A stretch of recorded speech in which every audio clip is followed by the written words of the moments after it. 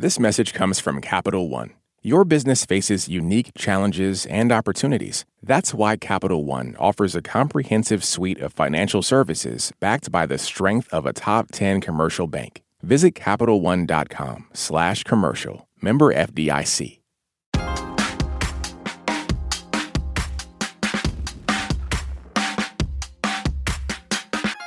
You've probably heard the William Shakespeare quote that the eyes are windows to the soul. Whether you believe in a soul or not, there's some truth to this. We make eye contact with others to show we're listening, to connect, or simply as a way of saying, I see you. During the pandemic, our eyes were often the only features strangers could see above our face masks. Cultures around the world have understood the power of eyes for centuries. If you travel to India, Chad, Japan, Iran, or just around the corner from your house, you'll probably see the same thing around the eyes of the people who live there. Eyeliner. I've worn it probably since I was 15. In ninth grade, I saw a friend of mine wear eyeliner, and I thought it made her eyes look so beautiful.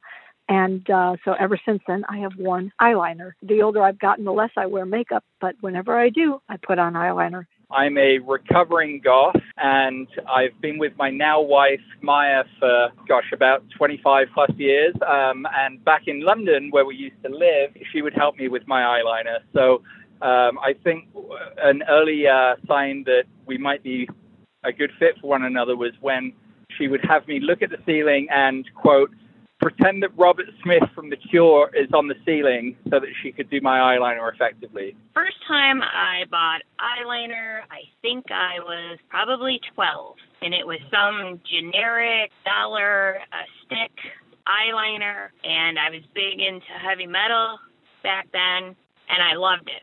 I love how eyeliner makes my eyes pop. Thank you for all those messages. In her new book, Eyeliner, A Cultural History, Lebanese-British journalist Zahra Hankir explores beauty, power, identity, and resistance through the lens of the iconic cosmetic.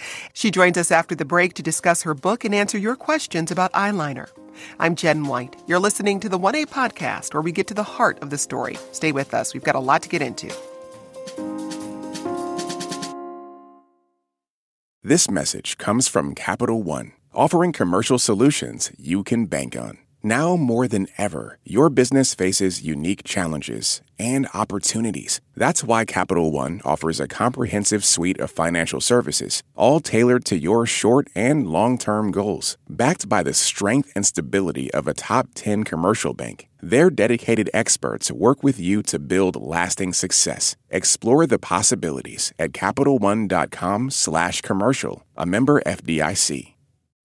Support for NPR and the following message come from IXL Online. Is your child asking questions on their homework you don't feel equipped to answer? IXL Learning uses advanced algorithms to give the right help to each kid, no matter the age or personality. One subscription gets you everything. One site for all the kids in your home, pre-K to 12th grade. Make an impact on your child's learning. Get IXL now. And NPR listeners can get an exclusive 20% off IXL membership when they sign up today at IXL.com/NPR. Let's get into it. Zahra, it's great to have you. Hi, Jen. It's so great to be here. Thank you so much. How do you define eyeliner? I would say it is a substance that lines the eye that is usually worn to accentuate or enhance the eye, often to enlarge the eye. But what I try to argue in my book is that it is far more than a beauty product. So it does a lot more than that in several different cultures and communities around the world. I want to first make sure to note that you say you try not to call eyeliner a beauty product. Why not? Because it goes far beyond beauty. So in many cultures, it signifies spiritual significance, religious significance. It also has medicinal purposes and practical purposes. And also it ties many people to their heritage and to their ancestry. So to me, it is a beauty product, but it's so much more than that. So to my mind, when I say beauty products, it feels a little bit reductive. Where does the practice of lining our eyes originate? What are some of the earliest examples we see? Sure. So it originates in ancient Egypt, and in that civilization, it was used for some of the purposes that I just outlined now. So it was a form of sort of honoring the gods. It was a form, of course, to express your beauty and aesthetics, but it also guarded against the glare of the sun. It warded off the evil eye. It also helped medicinally, so it would treat the eye of various eye ailments as well. And I actually argue in the book that Queen Nefertiti is the first and original beauty influencer because she wore eyeliner as women and men across ancient Egypt did. But she's really sort of the focus of my book because of our fascination with her bust. Now, the eyeliner you get at, say, a CVS here in the U.S. is not the same as a liner you'd get from a market in the Middle East. What different materials can eyeliner be made of? Sure. Western eyeliner is highly, highly processed, whereas in other cultures around the world, often eyeliner, depending on the name, it could be kahal or kajal or surme, depending on which community we're looking at. It is made from natural substances. So those substances could include anything from the sap of a tree. It could include plants. It might include date seeds, olives. It might even include blood or bone or stones. Really, what happens with these different materials is that they're often burned, and then the soot that's created from the burning of the material is what creates the dark pigment, which is then deposited onto the waterlines or the eyelid. And to do that, you would require a liquid, and the liquid itself also varies. It could be rose water, it could be water, it could be saliva. So you see a wide range of materials used, but I think what connects those cultures is that those materials are natural materials and substances. Now, you're a big fan of kohl. That's Kohl. What is kohl? Yeah, in Arabic, it's called kahal. This is the original iteration of eyeliner that was used in ancient Egypt, and back then it was made from minerals such as galena and malachite. And kohl is still worn today across the Middle East and Africa and Asia. It takes on different names in different places, like I said, but it carries such cultural significance within these communities. There's so much mention of kohl in Arabic literature, film, poetry. It kind of signifies the importance of the eye when it comes to the beauty of a woman, but also far beyond that, it is worn again for spiritual and religious purposes to guard against the evil eye. I think the religious element is quite interesting as well, because in Islam, the Prophet Muhammad was said to have worn a form of eyeliner, so it is considered permissible amongst Muslim communities for both men and women to wear it. And again, that is a way to profess one's religiosity. In terms of my own personal connection to it, I've always felt that it connects me to my ancestry, to this lineage of incredible non-Western women who might be my own relatives or other, women in Arab history or Lebanese or Egyptian history that I feel deeply connected to. So when I wear eyeliner in the West or kohl in the West, I feel like I'm connecting to my heritage. So it's like a palpable object that I feel connects me to these layers of history. Azara, your last book was an anthology about Arab women reporting on the conflicts in their home countries. It's called Our Women on the Ground, and we'll talk more about that project later, but you were nervous about following that with a book about eyeliner. What concerns did you have around writing this book? Absolutely. Well, the first book was really quite let's say, profound and layered and hefty in terms of the themes that it carried, because it was inevitably women writing about their experiences covering the Middle East and the Arab world as journalists, and that carries a lot of trauma. So there's a lot of war, a lot of conflict. It was also a celebration of their work. But of course, because those themes seem quite different than the themes that are in eyeliner, the shift was quite, in some ways, challenging. I would say that today, given what's happening in Gaza and Palestine, I'm experiencing the same sort of, it's almost slightly jarring. On the surface, it seems that way. But actually, what I think unites the two books is that what I'm trying to do in my work is to deflect from the Western gaze and to elevate stories from, communities of color, minority communities, people who are often neglected in this part of the world in terms of storytelling. And I think I'm also trying to celebrate the work or the contributions of those people. So in the first book, it's a contribution of journalists, of women journalists to journalism. And then in the second book, it's a contribution of communities of color to the beauty industry. So in that sense, the two books are similar, though they're quite different. And I have to say, my mother played a significant role in pushing me to do this second book, because she said to me that the stories of our culture and our communities and celebrating the culture, that's just as important as stories about pain and suffering and tragedy and trauma. And that oftentimes actually we don't focus enough on those stories of joy and celebration. Do you remember a moment where you had the idea, there is a story to tell around eyeliner, this specific object that has this broader cultural significance? Sure. I think I'd always been fascinated with the story of eyeliner, and that again started with my mother because I observed her applying eyeliner in such a ritualistic way while we lived in the United Kingdom during the Lebanese Civil War. So it was a way to connect my mother to her heritage, and then obviously I inherited that same sort of thinking when it came to applying my eyeliner. It wasn't until much later on that I started to actually do the research, because I had a fascination with ancient Egypt in the same way that my father did, because he's part Egyptian. And then I think at a certain point when I was researching book ideas following my first book, I was actually having dinner with an Iranian friend, Azadeh, and we were both talking about the significance of eyeliner in both of our cultures. So it's kahl in the Arab world and surmay in Persia. And then I had kind of this moment where I thought, hang on a minute, this could actually really work as a cultural history, given that these communities actually all have sort of unique ways of, let's say, producing eyeliner and sometimes wearing it, but there's a lot of intersectionality there in terms of sort of what purposes they have beyond beauty. So I think it was really at that point where I thought, okay, this could really be a book. But the foundations were far earlier than that, as I said, when I was observing my mother apply her eyeliner. Well, and it's interesting to hear you describe that as a ritual, watching your mom apply that makeup and there being a ritualistic feel to it. Is that a through line you found as you were researching this book, that there is a ritual built into the use of this product? Absolutely. I found it across all of the cultures and countries that I visited. So I traveled to Chad, to India, to Jordan, to Japan, even to Los Angeles to visit the Mexican-American Chola community. And there's a profound understanding amongst these cultures and communities that, again, this item of makeup is not simply about beauty. It is connecting us to our history, and it has practical, medicinal, spiritual, and religious purposes.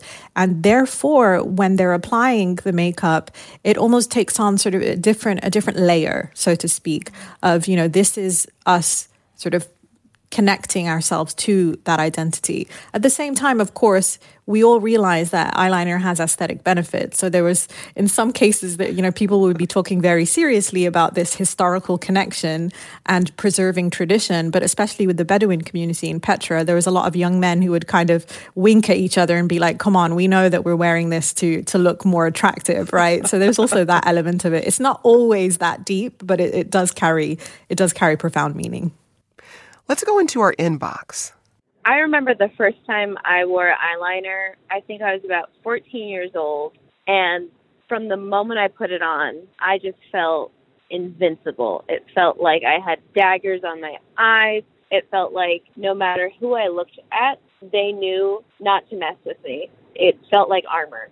Looking at Amy Winehouse, that was definitely an inspiration. But eyeliner definitely helped me feel confident and adult enough to be heard and seen in a way that mattered to me most as a 14-year-old. Thanks for that message. Zahra, take us back to the first time you wore eyeliner. Do you remember that moment? What was it like for you? Of course. And it's actually, I love that she was 14 when she wore eyeliner for the first time, because I was around that age, actually slightly younger. I think I was about 12. So it was my best friend who was Egyptian, and I was in the UK, and she was slightly older than me, and she wanted to make me over, so to speak, which means that she wanted to apply makeup to my face. I'd never worn it. And she applied kohl to my waterlines and, eyeliner to my lids. And I remember looking in the mirror and thinking I'd come into focus, like I could finally see myself for the first time in a way that I had not seen myself before. And I felt very much, as this person had just said, that I felt empowered. I felt almost like, okay, this thing that I had been observing my mother do, I can now do that myself. And people are going to look at me differently because I'm looking at myself differently as well. And I love the idea of eyeliner conveying messages. That's very central to my book, that when you're wearing eyeliner, you are telling the world something, right? The message is up to you, really, but you are delivering or conveying a message to the world. Well, in the book, you talk about the ways eyeliner is used for resistance by women in Iran. What role does it play? So I would say in Iran, it's such a unique and fascinating case, given, women's bodies are policed there. And there's been, for many decades, there have been an outsized importance placed on the face because there isn't much else to experiment with in terms of self-expression. And the makeup that is applied to the face it takes on an additional sort of level of importance because it's very sort of intentional, right? So if you're wearing lipstick and eyeliner in a particular way, again, to sort of convey whatever message you want to convey, then you have to really be putting a lot of thought into it, given that if you're attracting too much attention, that's not something that's always desirable, depending on what context you're in. And officially in the 1979 Islamic Revolution, cosmetics were banned. At the same time, what's quite interesting with eyeliner itself is, as I said earlier in the episode, that basically it has been considered in some ways permissible in Islam for people to wear it, as long as you're doing it without the intent of attracting attention. So there's a kind of a fine line, so to speak, pun intended there.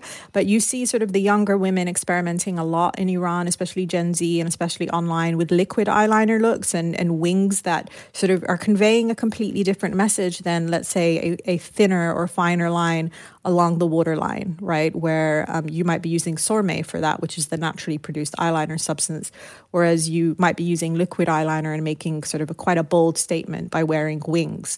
So it's a nuanced story there, but I think the importance is that it's really central to their self-expression and also to their heritage as well, in the same way that kohl is central to Arab heritage too. We're going to take a quick pause here. Up next was Nefertiti, the world's first beauty influencer. Zara argues why she was and how her influence is still felt today. Back with more in a moment. This message comes from NPR sponsor REI Co-op. REI has gear, clothing, classes, and advice for camping and glamping, biking and hiking, axing and snacksing, backpacking, and another outdoor thing that rhymes with backpacking. Visit your local REI Co-op or rei.com for the 1,000,001 ways you can opt outside. This message comes from NPR sponsor REI Co-op. REI has gear, clothing, classes, and advice for camping and glamping, biking and hiking, axing and snacksing, backpacking, and another outdoor thing that rhymes with backpacking. Visit your local REI Co-op or rei.com for the 1,000,001 ways you can opt outside. This message comes from NPR sponsor REI Co-op. REI has gear, clothing, classes, and advice for camping and glamping, biking and hiking, axing and snacksing. Visit your local REI Co-op or rei.com for the 1,000,001 ways to opt outside. In this country, some truths aren't self-evident. In NPR's Black Stories, Black Truths, a collection of stories as wide-ranging and real as the people who tell them, we celebrate the Black experience for all its soul and richness. Search NPR Black Stories, Black Truths wherever you get podcasts.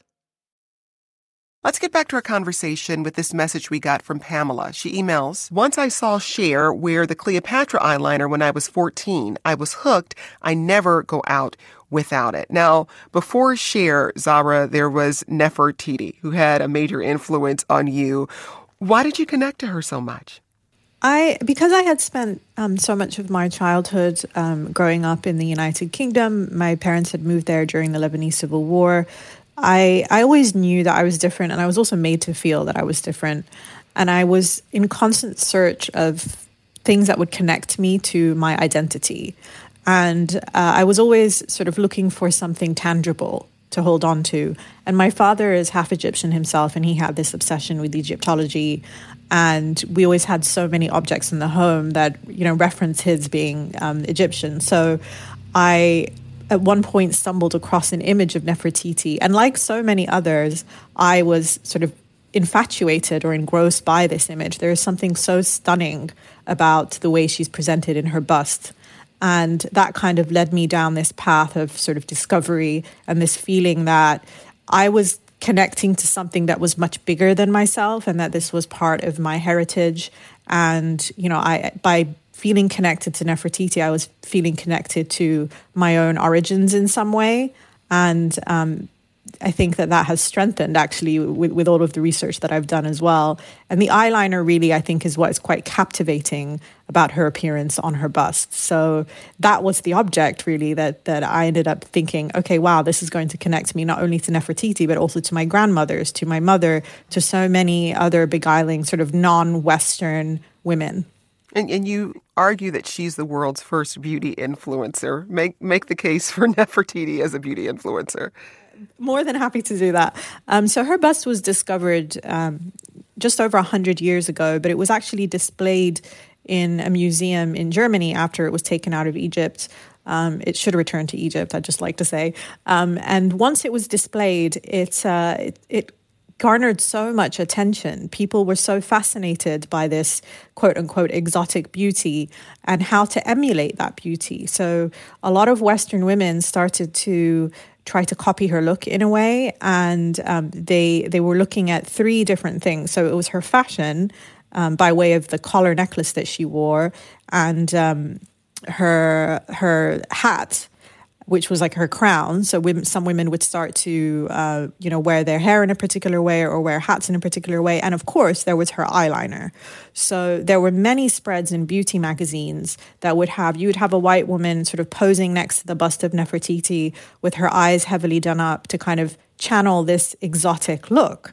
And I argue in the book that cosmetic companies sort of caught onto this, and then they started thinking, okay, we need to start marketing this product. And that is what I argue is what propelled the popularity of eyeliner in the 1920s and beyond. Of course, it existed in different forms, but it didn't become as popular as it did, I argue, until this period of time was called Egyptomania. So it was when Tutankhamun's tomb was found and Nefertiti's bust was displayed to the world. And there was this almost fascination with the exoticism of ancient Egypt. And it was a very Orientalist and at times sort of racist approach to this culture, because there was a form of cherry picking of elements of Nefertiti's beauty that people wanted to emulate. But in some beauty magazines, they would say things like, beware, don't darken your skin too much, or, and it's essentially cultural appropriation that still exists in many forms today, where you're fetishizing, but you're not humanizing, right? So I found that to also be quite fascinating. And, that to me is sort of the first moment of a woman influencing an entire generation of women or several generations of women, whilst also having that backdrop of, fetishization and then also racism at the same time. Zahra, you interview people from all genders in the book, not just women. What did you hear from these other groups about what eyeliner means to them? I think a chapter that's quite relevant to this discussion is the chapter that I have on drag queens in New York City. There are two fantastic characters, Lucia Fuchsia and Anya Knees, which is fantastic titles for drag queens. But what I really learned from both of them is that eyeliner played such a significant role in their transformation when they would become queens. So one of the queens, actually, Lucia Fuchsia, when I met him when he was out of costume, he was so understated and humble and really not the type of person that you would look at and say, this person really wants attention or is sort of screaming, please look at me and I'm very confident. Actually seemed to be quite sort of introverted. And then when I saw Julian on stage as Lucia, it was incredible, because the confidence, the level of confidence that eyeliner and the overall aesthetic brought to Julian, was just it was moving actually to witness, because it was almost like, okay, this is an area where he feels like he belongs. He had been trying to find a segment of the queer community in which he feels comfortable with expressing himself and celebrating his sort of identification, his gender identification, and growing as a queer person and that kind of thing. So I do think it speaks quite profound messages, and I appreciate that the message that it can also help trans people in some ways feel safe too. I do think that that's the power of eyeliner, that it carries that kind of weight, that it can help you transform, and it can help you also blend in depending on the message you're trying to convey. We got this email from Uma, who writes, in South India, the traditional kohl is homemade by burning sandalwood paste with alamo lit with castor oil. The sandalwood paste is spread on the bottom of a slightly curved bowl and is placed above this lamp for the sandalwood to burn. The charred remains are collected and mixed with castor oil to form a thick gel and stored in small, beautiful traditional boxes. We also got this question from Kelly, who says, can the author address her thoughts about the safety concerns around kohl? The FDA warns against using traditional kohl. Was this something you researched for the book? Absolutely. I appreciate that question very much. The earliest iterations of eyeliner in ancient Egypt contained lead. And this actually spurred a lot of contemporary scientific studies as to, the safety of having lead in eye makeup. Of course, having high levels of lead is extremely harmful to the eye. But there are some studies that were conducted as early as 100 years ago that demonstrated that actually very small levels of lead could provoke an immune response in the eye, and that could then treat the eye if there was a bacterial infection. So in many ways, I say the Egyptians were sort of far ahead of us. At the same time, a couple of years ago, actually, here in New York City, there was a PSA from the New York City Department of Hygiene and Health that said, there was an image of a South Asian baby with heavily lined eyes that said, we warn against the use of kohl and kajal because this is harmful to the eye because of the lead content. And this is a cause for concern, because there are some formulas of eyeliner that use a level of lead that is too high, that is harmful for the eye. In some of these communities, people have stopped putting eyeliner around the eyes of their babies, and they put like a dot on the forehead instead, that kind of thing. So there are concerns. Those concerns are valid. But what I will say is it depends on the level of lead. And if there are very, very small levels of lead, as I said, historically, as far back as ancient Egypt, there is some scientific proof that may have actually boosted an immune response in the eye. But that's a very good question. Sarah, I want to circle back to your last book, Our Women on the Ground, Essays by Arab Women Reporting from the Arab World. You edited this anthology to center Arab women's experiences covering conflict in their countries, and that book feels particularly relevant in this current moment. The war between Israel and Hamas has been one of the deadliest for journalists. The majority of those fatalities are Palestinian journalists living in Gaza. How are you thinking about that project in this moment? It's been emotional in many ways, because the essay in Our Women of the Ground by the Palestinian journalist who's actually from Gaza, Asma al-Ghul, I was greatly moved by that essay, in part because of the extent to which she illustrated or demonstrated the emotional and psychological toll that being a journalist in Gaza had on her. And there are many instances in that chapter that actually led me to crying. And I continue to this day, when I reread that chapter, to really understanding how difficult and dangerous and also psychologically challenging it can be to be a journalist in that particular context. As you mentioned as well, the number of journalists in Gaza that have died is very high. They're continuing to die, but many women and men are on the ground there and posting video after video on Instagram, documenting what is happening so that the world can see unfiltered accounts of what is unraveling there and the horrific nature of what is unraveling there.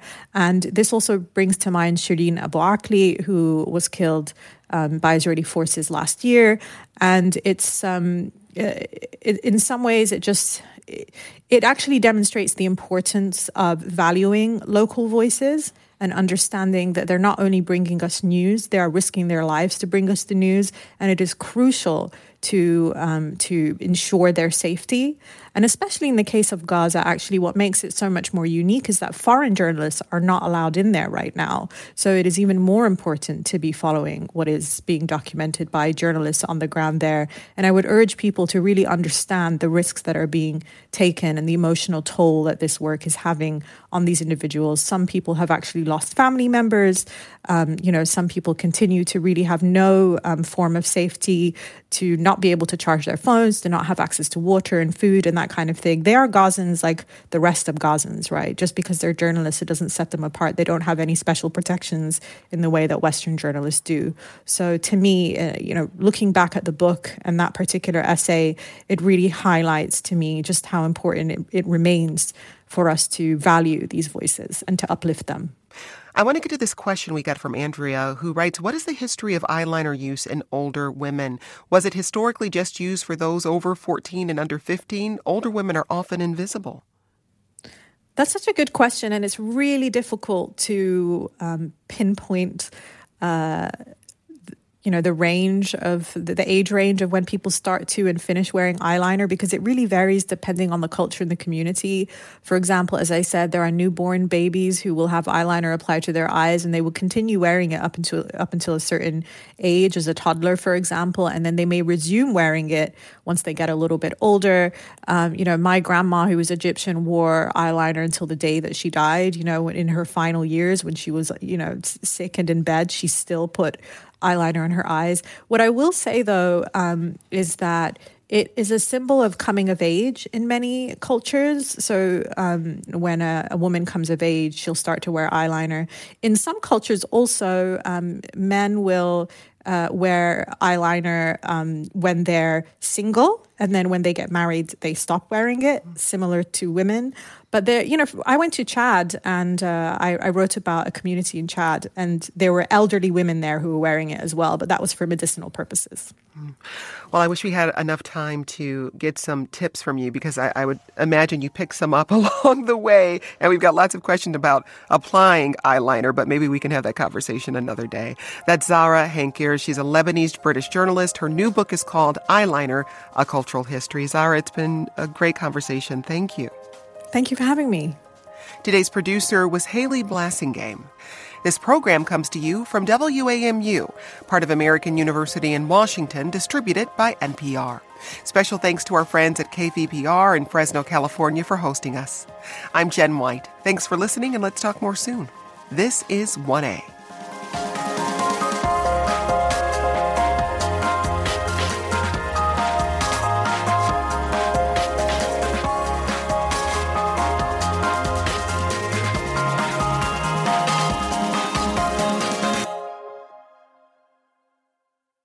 This message comes from NPR sponsor Mint Mobile. From the gas pump to the grocery store, inflation is everywhere. So Mint Mobile is offering premium wireless starting at just $15 a month. To get your new phone plan for just $15, go to mintmobile.com/switch.